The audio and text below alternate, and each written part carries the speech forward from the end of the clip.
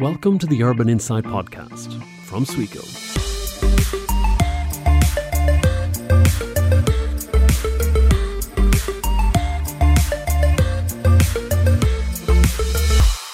Hello and welcome to the Urban Insight Podcast. My name is Colm O'Callaghan and with me is Sweco's Head of Sustainability, Matthias Goldman. Very welcome, Matthias. Thank you. Our topic today is the world's healthiest building. Is there such a thing? There's not, and that's why it's so great to be here to discuss it, because there really should be. It's an important topic and it's very timely to discuss it now, because as we speak, we see that the world is preparing for hopefully the post-COVID recovery period, where we have President Biden's Build Back Better as a sort of global mantra, really focusing on how we can do better with our buildings. And we're also all preparing to go back to work. We've been working from home for a long time, and when we come back to the offices and factories and schools, we are expecting more from our employers than we might have done before, because we realize that we might not necessarily have to go there 5 days a week. So it's going to take some convincing to make us sure and convinced that we want to go back, and I think health is a great part of that equation. Now, not all buildings are offices, of course. There are apartment buildings and people are living in buildings as well. So if we were to look at a healthy building, what is required to be the world's healthiest? I'm very glad that you're bringing that up, because it's easy to equate building with office, but we need this to be relevant for hospitals, for school, for residential areas, for where the elders live and so forth. And when we think health, many of us, especially when linked to housing, start thinking of indoor air quality. That's certainly one part of the equation, but it's really just one. It's about sound, it's about noise, it's also about whether this building encourages meetings with others, whether I feel comfortable there, whether I like to be there, or whether I want to get out of there as soon as possible. So there's so many different aspects to what a really healthy building really looks like. I think it's important to realize also, as a middle-aged, white, privileged man, that what is a healthy building and a healthy surrounding is going to differ based on your background, based on your gender, on your age, also your different requirements in life. We need to have a very wide representation when we sit down and discuss what healthy buildings look like. So if you were going to have a top five, like these 5 characteristics have to be there for a building to be healthy, what would you prioritize? I would be excited about zooming in on the building and look at the immediate surroundings. How do I get there? Is it comfortable for me to go biking there, for instance? That's a much better health benefit than if I have to take the car to come. So not there. the building itself, but rather how you get to the building. Yes, I would start there. And then, of course, we need to zoom in on the building. But where is the building situated in terms of commuting? And where is it situated in terms of the immediate surroundings? Is there a nice park where I can go outside and have my lunch if it's sunny? And then we come to the building itself. And, of course, the first daily meeting with the building is going to be something like the reception area or the main entrance. Do I feel welcome there? Do I feel seen and heard? Is it something where I would like to be? That's deferred on my wish list. And then I narrow in to what would be my office space, or the classroom where I teach, or the bed where I'm at if I'm hospitalized, and so forth. And then it's the immediate surroundings of the actual room, and the noise that is or isn't there, the air quality that is or isn't there. Is there some kind of green vegetation there? Is there a window where I can get sunlight if I want to? Can I hear the birds sing? Do I hear the annoying humming of machines and air conditioning? All those factors. And then finally, we know from this year of COVID, from working from home, that it's not just the hours we put in that count, but also the meetings around the coffee machine or the small breaks that we take. Does this building encourage that? Does it find all these small spaces for informal meetings? That will be my top list, and I'm sure that everyone who's listening is saying, that's not my top list at all. And that's exactly what I'm aiming at, that there's going to be so many different definitions of the healthy building. So it's going to be a tough job to be on the jury for this competition. I think it'll be a tough job just classifying it in the first place. Yeah, exactly. But I mean, why is it so important for us to try to create then the world's healthiest building? I mean, besides the competition to get people back to work, but since, as you've mentioned, we have buildings as schools or as hospitals or as living residential, why should we be trying to create healthy buildings? Well, most of our time, in fact, up to around 90% of the time, we spend indoors. So clearly, when we discuss health, I think we're doing wrong if we narrow that down to try and run half an hour a day or try and be active in sports. So make sure you have a walk with your dog or whatnot. The most important part of health is always going to be where we spend the most of our time. And that is going to be those offices, those buildings, those residential areas.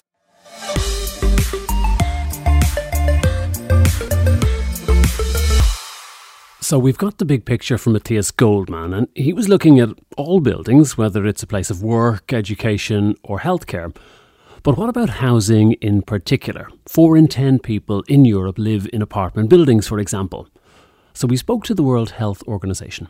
So my name is Natalie Röbel, and I am WHO's head for the work on urban health. Röbel lives and breathes health and housing. She's been working with it for nearly 20 years. You know, WHO, one of the functions of WHO is to develop normative guidance. And in 2018, after several years, of intense work, WHO launched those guidelines on housing and health. And these were the first guidelines in WHO that were targeting one specific sector, housing. So when we looked at the criteria, what we did, we took a mixed approach. On one hand, we looked at WHO's already existing guidance on characteristics that are important for the house, like water and sanitation, air quality, noise, some chemical products like asbestos or lead, where WHO actually had already developed guidelines. So we used those criteria that we knew were important for housing, and we took up those recommendations. But then we looked at some new areas, such as accessibility of housing, the risks of indoor injuries, indoor temperature, and also crowding. So these were new areas that we looked at the scientific evidence, and based on a solid review, right, of the evidence available, we came up with recommendations. Now, this being said, though, WHO did not develop, a comprehensive, right, list of the housing criteria, because there are many more. When you talk about housing, it's not only about the indoor environment, but also the surroundings, right? The neighborhood. So the guidelines are just, I would say, a starting point.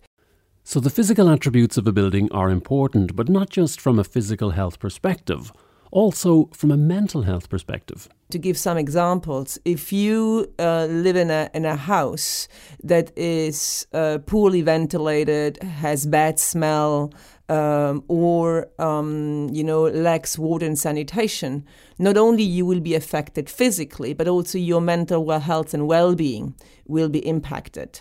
It could be depression, it could be anxiety.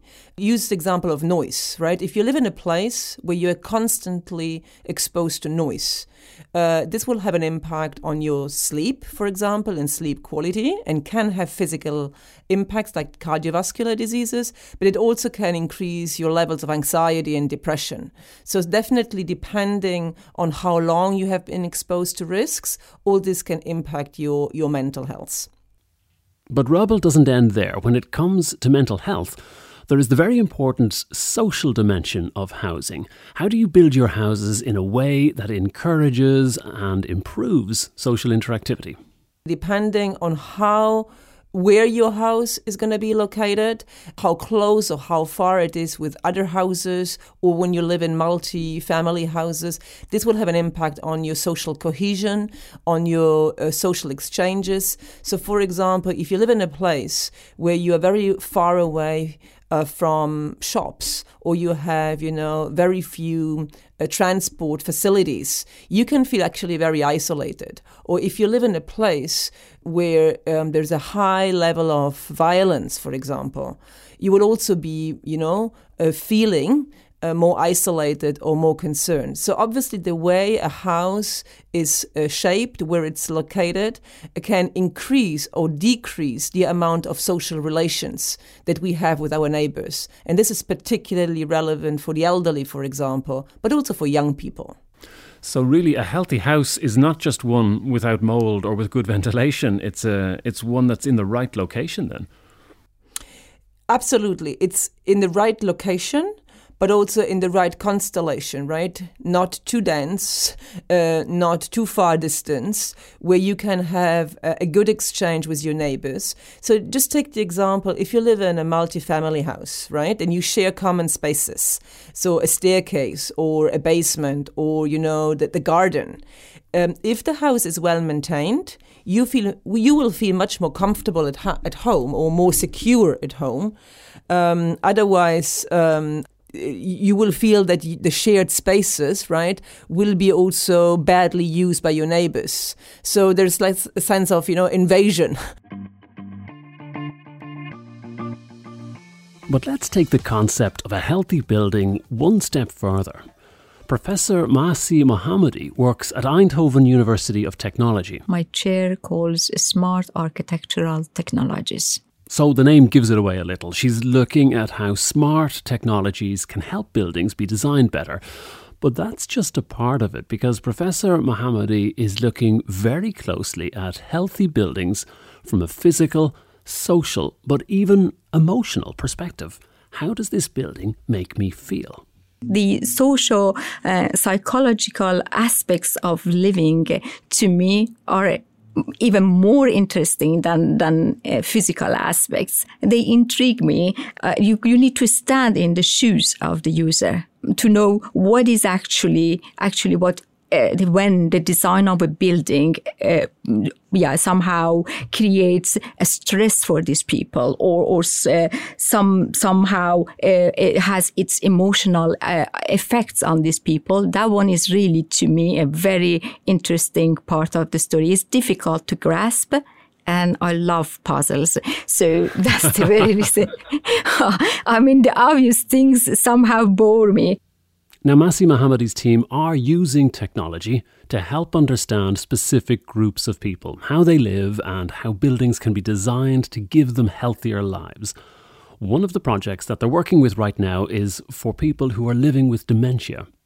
And I know that architecture is a powerful instrument which constantly affects on our emotion. And so together with our colleagues from University of Groningen and an architectural office, we are detecting in a project this emotional behavior of the senior citizens with dementia. We try to understand when somebody is excited. What kind of excitement is it? It's a kind of angry reaction towards something, or they are just simply happy. And either this kind of emotions could be encouraged to be translated into behavior. For example, if somebody sees somebody else is working in the garden, would that one encourage a person with dementia to stand up or to decide to do the gardening? That is one of these scenarios that in one of PhD students of mine is carrying out in this nursing home to understand what is it actually the effect of what you are seeing.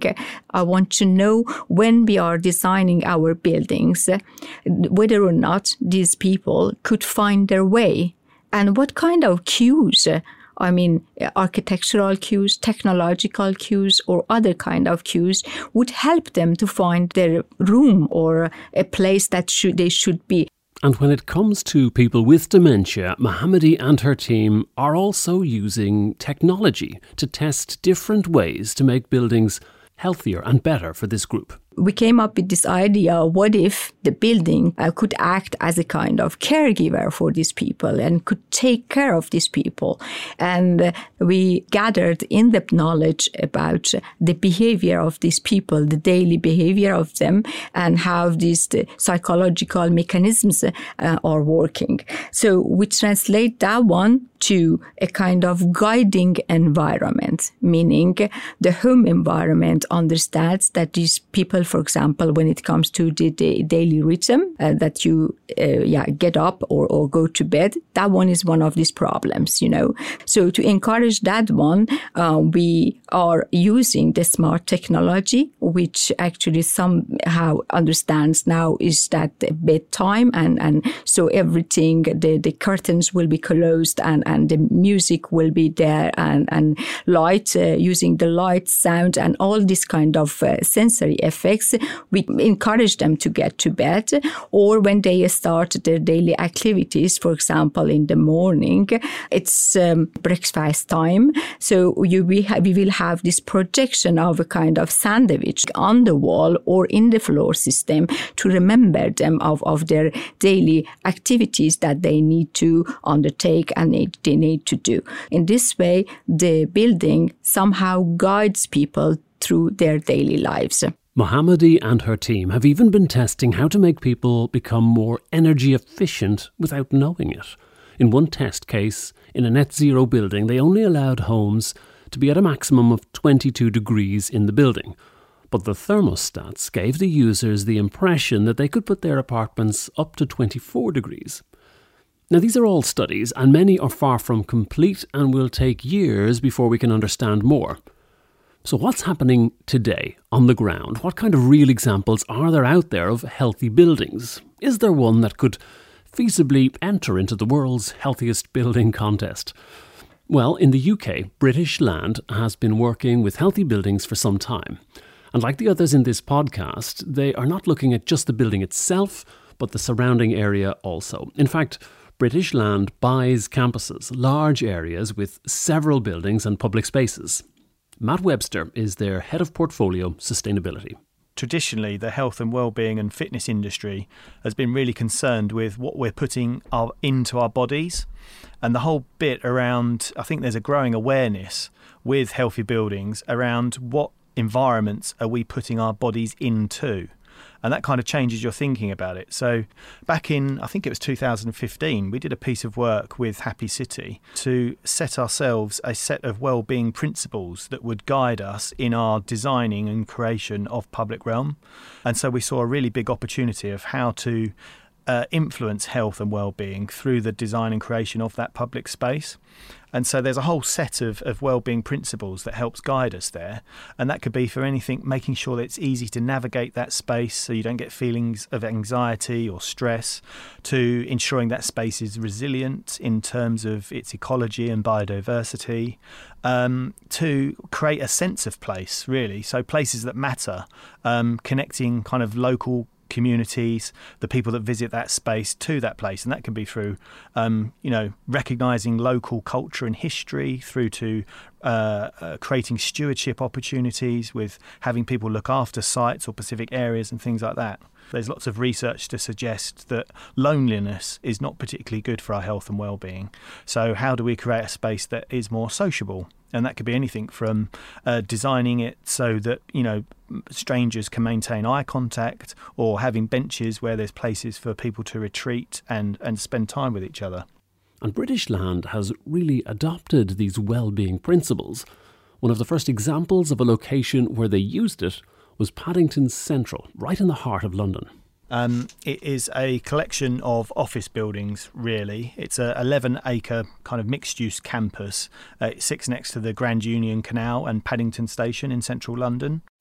And so that area went from a kind of grey, what we would call a business park area, to a green, vibrant, healthier public realm. So some of the key interventions, and the most visual ones, were around the planting and the greenery we're able to introduce there. And we've really increased this, the access to nature within that site. The site was quite lucky. It already had a good amphitheatre, so a real social kind of focus for the centre of the campus. That's been enlivened further. There's a really engaging events programme that's run there. So it's not just about the design, but it's also about how you operate and manage those spaces. one of the entries to the site was under quite a dark bridge that was cluttered with street furniture, was congesting people into a bottleneck, at peak times. And so we're able to clean that out and introduce quite an innovative piece of artwork there. Alan Turing, who was famous in the Second World War for the Enigma code, he's actually a local resident at one point of Paddington.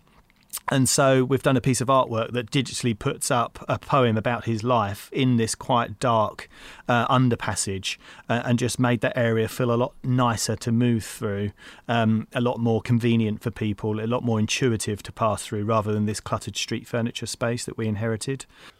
But British Land is also working in the Canada Water area in London right now. This one's even bigger and more ambitious. Canada Water is a master plan for large-scale regeneration of an area of London. The master plan for this will introduce new office space, new retail space, putting around 3,500 new residential homes, and large areas again of pedestrianised public realm.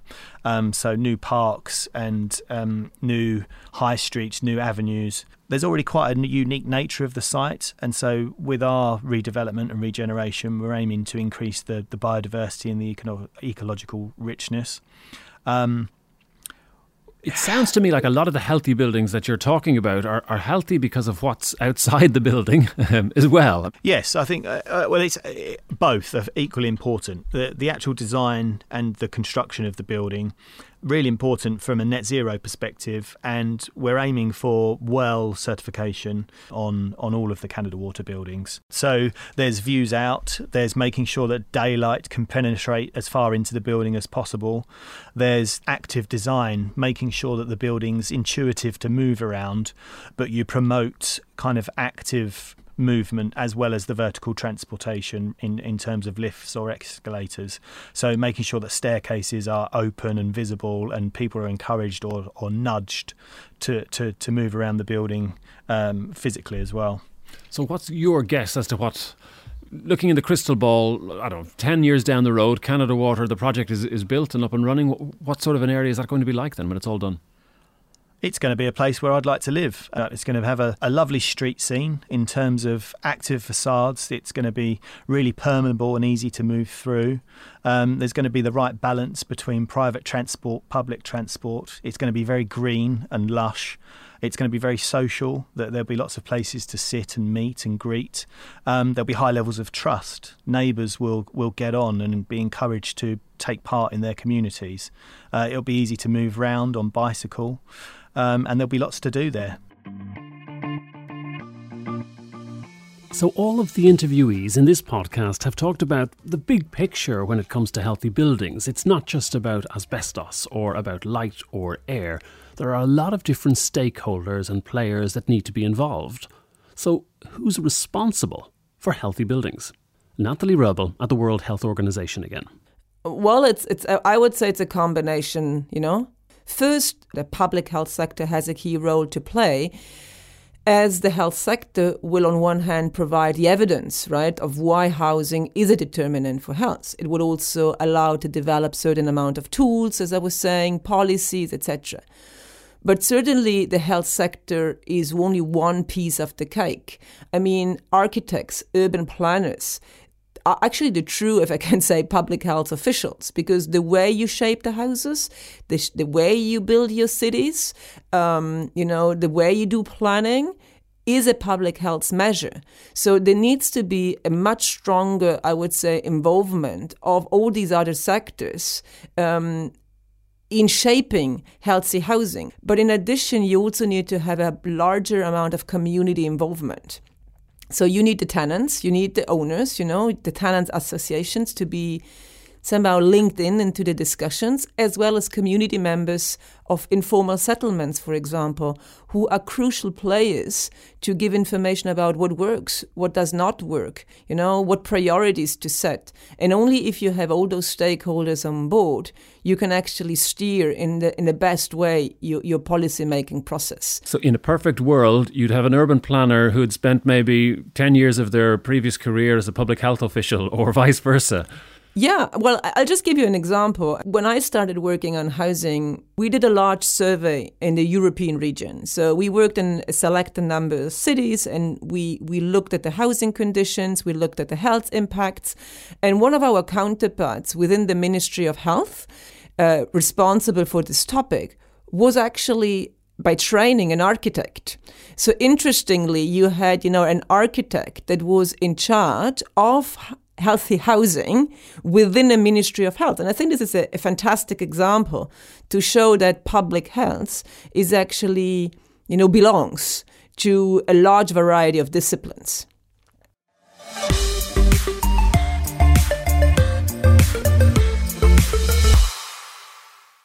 We're back now with Matthias Goldman, Head of Sustainability at Sweco. Matthias, we've listened now to the podcast and we hear that some of the people are saying that, healthy buildings, it's not the sole responsibility of public health officials, but rather urban planners, architects, designers.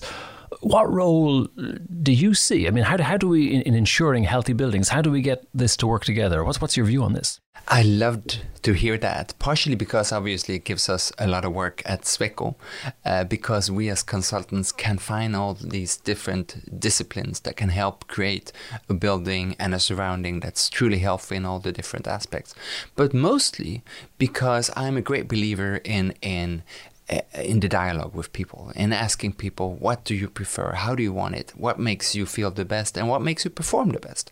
And we cannot solve healthy buildings by just having different kinds of instruments and putting down different numbers in Excel files. This is a great opportunity to have a profound discussion. What do we really mean by healthy buildings? It's tricky, though, to get all these different disciplines to work together. I mean, how do we go about that? Sometimes I feel that people almost try to evade their responsibility by saying that we need to get all kinds of different disciplines together. But in this case, it's true. But by starting by asking those who are actually in the building, what are their main concerns? We can also narrow down the different disciplines that we really need to engage in order to get the healthy building the way the users define it. I mean, it is tricky, though. I still think you have a public health official who comes in with one remit and is thinking in one way. But long before that, maybe you've got a developer or a designer who's maybe thinking in another way entirely. And it's getting all of those to match. Is there a solution or is there a way of making that work? I'm thinking that the public health official they're always going to make sure that the building is healthy enough. There's thresholds that need to be adhered to in terms of air quality, noise, and so forth. But we're striving for something altogether different. We're striving for the really healthy building that really helps you lead a healthy life. So the official functions are not so relevant because this is way beyond any legislation.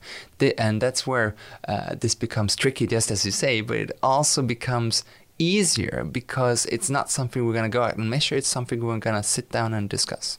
So if we look 20 years down the line, I mean, what is that going to be? 2041? Oh, 2041, yeah. It feels like a long way away. So in 2041, if we look ahead, what will our cities look like? What will the buildings that we're living and working in look like?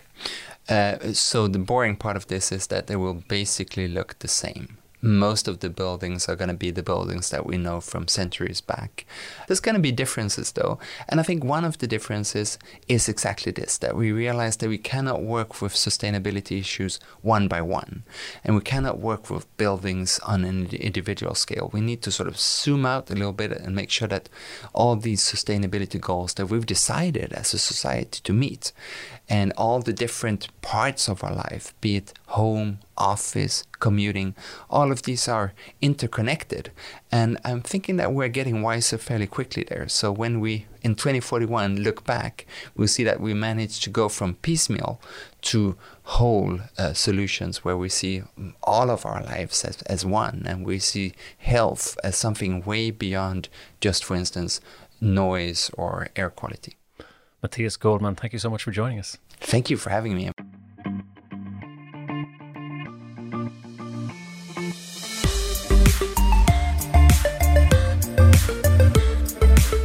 You've been listening to the Urban Insight podcast from Sweco. If you've any questions or feedback, please mail to urbaninsight@swecogroup.com. Thanks for listening.